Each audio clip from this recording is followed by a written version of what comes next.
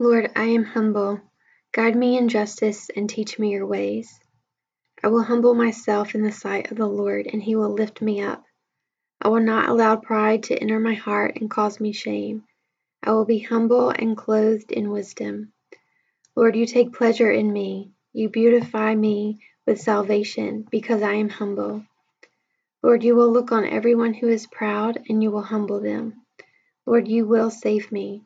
I will retain honor.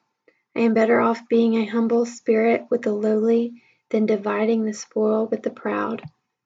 I will humble myself under the mighty hand of God, that he may exalt me in due time. My soul will make its boast in the Lord. The humble will hear of it and be glad. I will see what God has done and be glad. Because I seek God, my heart will live. My soul will make its boast in the Lord. The humble will hear of it and be glad.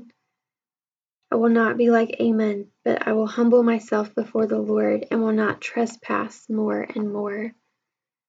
God, you give more grace. You resist the proud, but give grace to the humble. Let me be like Moses, who was very humble, more than all the men who were on the face of the earth. I will not set my mind on high things, but I will associate with the humble.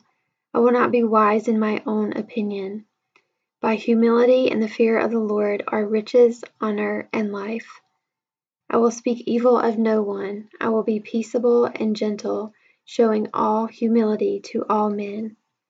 The fear of the Lord is the instruction of wisdom, and before honor is humility.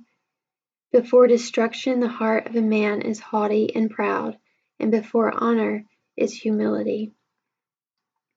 As the elect of God, holy and beloved, I will put on tender mercies, kindness, humility, meekness, and patience. I will seek the Lord.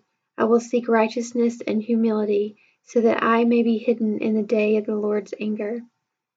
I will take on the yoke of Christ, learning from him, for he is meek and lowly in heart. I will do what the Lord requires of me. I will do justly, love mercy, and walk humbly with my God. I desire to be like Christ, who humbled himself and became obedient to the point of death,